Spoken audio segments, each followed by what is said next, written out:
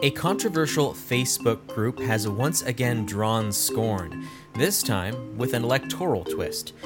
Former Congressman Darrell Issa and his opponent Amar Kampanijjar participated in forums on Defend East County, in which both men made statements that made voters concerned. Whether or not this moves the needle in an election that's already begun remains to be seen, but controversies like these are growing more likely, as our diffuse media environment rewards contextless, targeted messaging. For the San Diego Union Tribune, I'm Daniel Wheaton, and this is your San Diego News Fix. Charles Clark, you cover politics for the San Diego Union Tribune, and for this election, you're covering the race in California's 50th district. Can you walk us through what both of these men did on this forum, kind of get us up to speed? Right. So, their mere appearance stoked a certain amount of controversy, but also what they said there. From Kampanijjar's perspective, although it wasn't all that different than things he said about certain policy positions, it was a rather blunt way he described his disdain for or opposition to the Green New Deal and Medicare for All proposals, obviously very popular with progressive circles. He also made a comment that I think had a lot of people feeling that he kind of was waffling on his support for presidential candidate Joe Biden, although Kampanijjar has ultimately cast his ballot in support of Joe Biden. Meanwhile, for Issa, the criticism really seemed to be that, there's a few things. He said some comments about the Black Lives Matter movement that certainly I think racial justice advocates would take a certain amount of offense to. But also he made a comment that I think definitely promoted citizen groups taking up arms to, quote, defend their communities, which obviously, given the current context of what we've seen the last couple of weeks, is really a kind of odd thing to not be more cautious about kind of how he phrased it at the very least. As a reminder, they did this thing on Friday. That was just days after the FBI revealed they thwarted a plot by self-styled militia members to kidnap Michigan Governor Gretchen Whitmer. We then found out Monday that they also had plotted or had discussed trying to kidnap the Virginia governor. And it's also, weeks after a counter-protester in Kenosha, an Illinois teenager, took up arms, went to Kenosha, Wisconsin, ended up shooting and killing two people. So it was very much an odd thing to say. And if you like, I could say the specific quote if you prefer that. We can get to that a little later in the conversation. But for more context, can you describe what Defend East County is and how it's drawn scrutiny since it was formed in early June? Right. So Defend East County is a Facebook group of more than 22,000 members that was created following, the day after the fires in La Mesa, specifically where two banks were burned to the ground. Members of the group, they very much, are adamant that they're there to, the community is about protecting their community and their cities and local businesses. And with that in mind, they have done things that are more philanthropic, right? They did help with wildfire evacuations, I believe, as it related to horses. They've also done some fundraising for cancer groups. At the same time, though, there is also a subset of the group that has really trafficked in conspiracy theories, right? And there's been racist banter and, even celebrations of violence against racial justice protesters on its pages. In the past, there have been videos of people punching and kicking Black Lives Matter protesters or running over activists with cars that have received hundreds of likes on the page. So it's kind of difficult. While there's certainly, I don't think that reflects everyone in the group, it's a very difficult thing to deny that certainly is a fragment within the group, which is why they become so very controversial here locally. Members or people who are affiliated with the group have also gotten into, altercations with racial justice protesters. I'm not saying who was responsible for those altercations, but they have happened. And you've also had some activists who've alleged that they've been threatened directly by people affiliated with the group. And there are even some, white supremacists who have shown up at some of these counter protests. Mm-hmm. And I believe Hate Watch has included it in its list of groups that provide safe spaces to people with fringe beliefs, be it white supremacy or extreme anti-Black Lives Matter beliefs. So let's get into the specifics of what each candidate said and the response. So let's start with Darrell Issa. What exactly did he say that raised concerns with individuals who kind of watch extremist groups? Right. So the big comment that Darrell Issa made was he was asked by the group's founder, Justin Haskins, what he thought of Defend East County and of, quote, citizen-formed and citizen-led groups to defend and protect their communities. Issa, in response, not only defended but promoted such activity, saying, quote, a militia is in fact a personal right under the Second Amendment and your right to defend your community and to take charge if your government fails you, or to take arms if your government turns on you. Those are your original constitutional rights, the freedom to enjoy your own life, your own home, to not have your banks or your churches burned down or vandalized is in fact something we cede much of our right to law enforcement, but we don't cede the right, we only cede the responsibility. If government fails to meet the obligations you've given them, you take it back. In particular, I think that latter comment could certainly be interpreted as a call to action. And in discussions with Brian Levin, who is the director of the Center for the Study of Hate and Extremism at Cal State San Bernardino, he's testified before Congress multiple times, be it when it was controlled by Republicans or Democrats. And he has actually written a book, nearly a decade ago about militias. And, I reached out to him about, that comment because to me, it kind of jumped out. I wasn't sure if just maybe I'm, sensitive or hyper aware given the current context. But even Mr. Levin said, yeah, that's, he described it as an irresponsible comment at the very least, because while certain aspects of how, Mr. Issa described the Second Amendment are correct, when you phrase it in that way, right, and you're getting into militias and you're talking about, armed revolt, you're almost creeping into, as Mr. Levin said, dangerously close to the insurrectionist view of the Second Amendment, which has been being promoted by groups who are seeking to kind of ferment a civil war. And it also emboldens people who want to be vigilantes, right? The people who want to take up arms and go and attack protesters that they, quote, perceive as a threat. So in that way, it is a very, certainly I think for extremists or people who study extremism, kind of an alarming comment to make.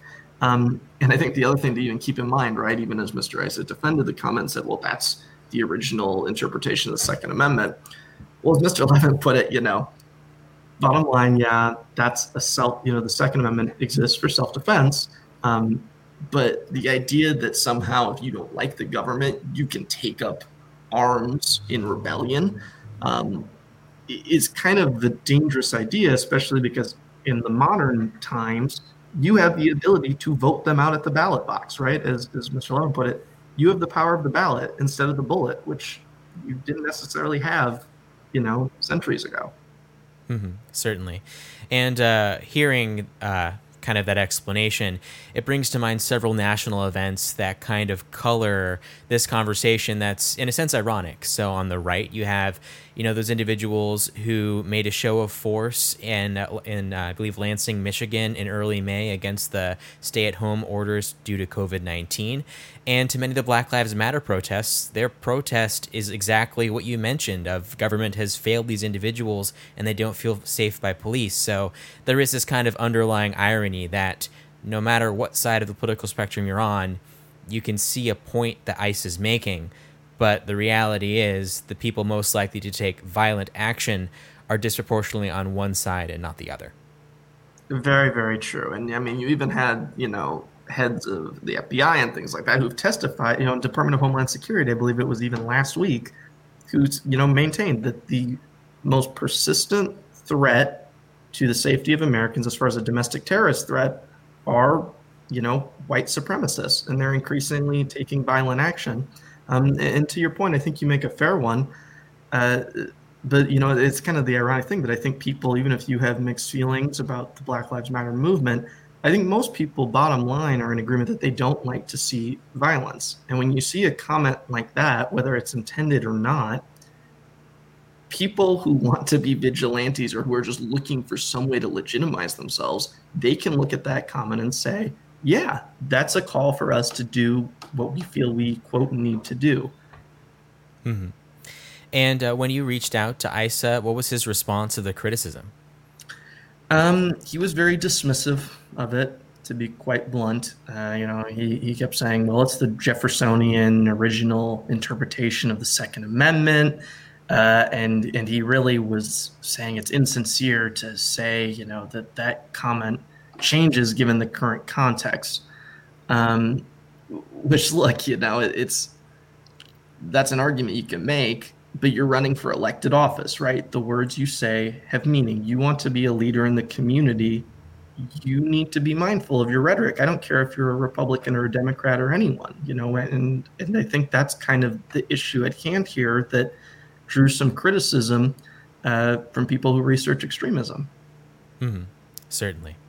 And moving on to the other candidate, Ammar Campa-Najjar, can you explain what he did and said within the group that caused a backlash among liberals?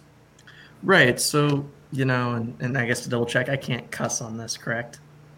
I don't care. It's up to you. Okay.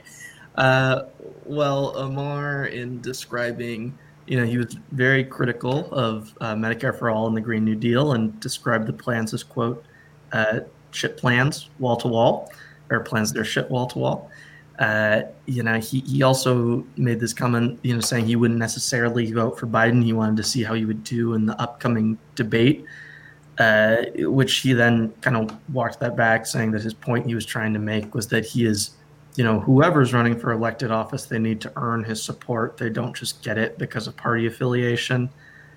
I think with Campa-Najjar's appearance more than anything, especially given who, his core supporters have been, the bigger issue is that he appeared at all, right? Like, you didn't necessarily see Republicans pushing back at, or at least I didn't, about, Darrell Issa appearing in this group that is largely conservative, But for Ammar Campa-Najjar to do it, especially given how, members of the group or people affiliated with the group have, reportedly behaved towards racial justice activists, it's understandable that they would be really disappointed in that. And certainly you saw in the days since that he seemed very aware that there was a very heavy pushback from it. I know in the immediate aftermath, you saw some actually prominent local Democrats who were very, very critical, to people who ran for county supervisor, including one who, more or less said it was like aiding, white supremacy just by appearing. So it's a tough thing, I think, for him to sell, especially given who his core supporters have been. Mm-hmm.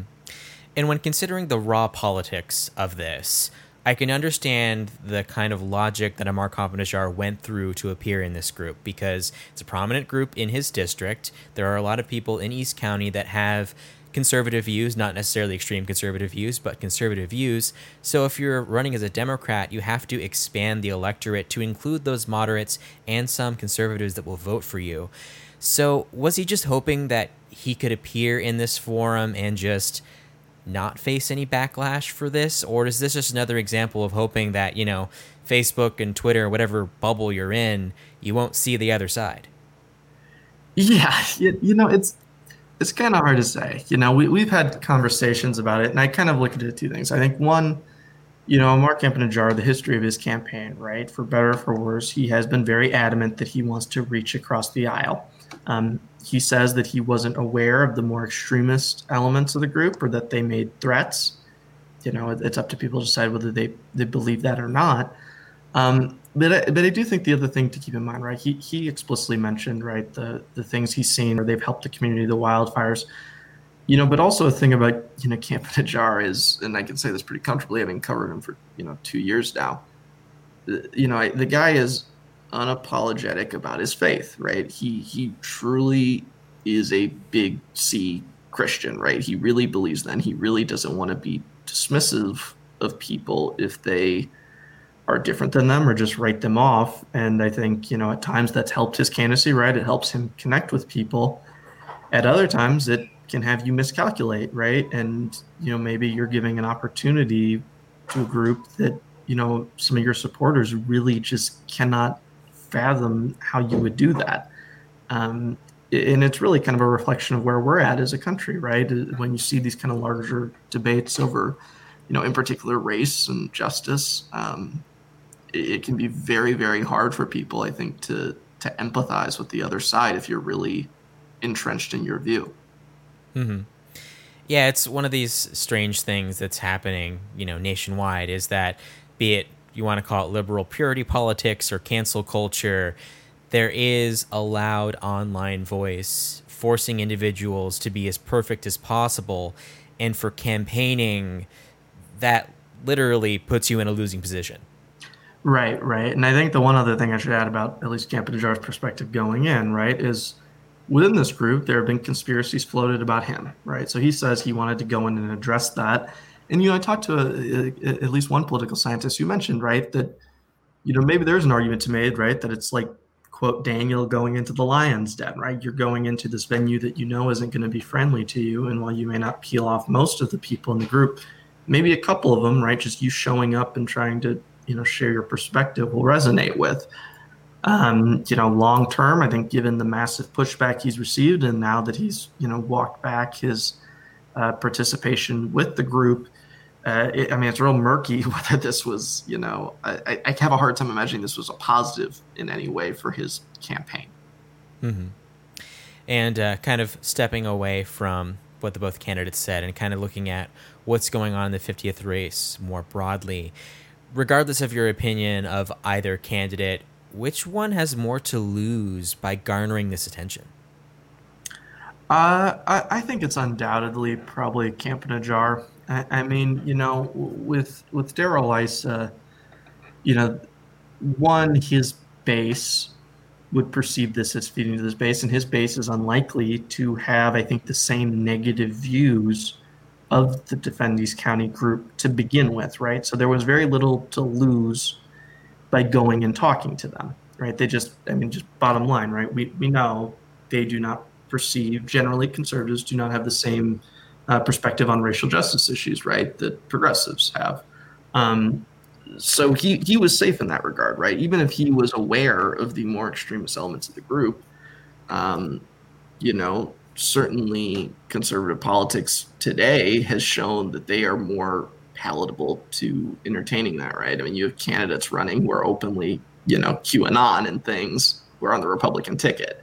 You had a president say, stand back and stand by, when referencing, a white nationalist group. So, it didn't sink him entirely in the polls yet. So we'll see. But it seems like there was, very little Issa could lose by appearing. For Campanajar, though, I do think there is a real loss there. I've seen some political scientists say that as well. Does that mean that his voters would flip to Issa? Absolutely not. But could it mean that they are less motivated to get out there? Yeah. Or are they just going to pinch their, nose and vote? Maybe. And I think certainly seeing how he's responded to that suggests that he knows that it's taken a hit, right? He put like a 2.5-minute video on Facebook or on Twitter where he seemed very, very contrite about it, right? And he was very blunt that I really messed up and I messed up bad. And, that may hurt him with the Defend East County people, right? Because it feels like, writing them off maybe. But I think certainly to his supporters, it's going to be up to them to decide whether they feel that's genuine or not. Certainly, yeah. It's like the political game has changed so much that, let's say Amar Campanajar loses this seat. Maybe it's better for him to run as an independent or something in the future rather than, promising things that even he has said he doesn't support, even though someone who may not be paying attention would assume that, a young millennial person running, this must be another AOC. No, this isn't the case. Right. And that's another good point in this, right? When you look back, returning to your question about why would he do this, Amar Campanajar is a moderate, right? There's people who want to label him a socialist. Like just objective reality, he is not, right? And it is pretty abundantly clear if you hear him speak in his policy positions that he is not. And because of that, right, he would try to appeal to voters who are not strictly in the progressive lane. Mm-hmm.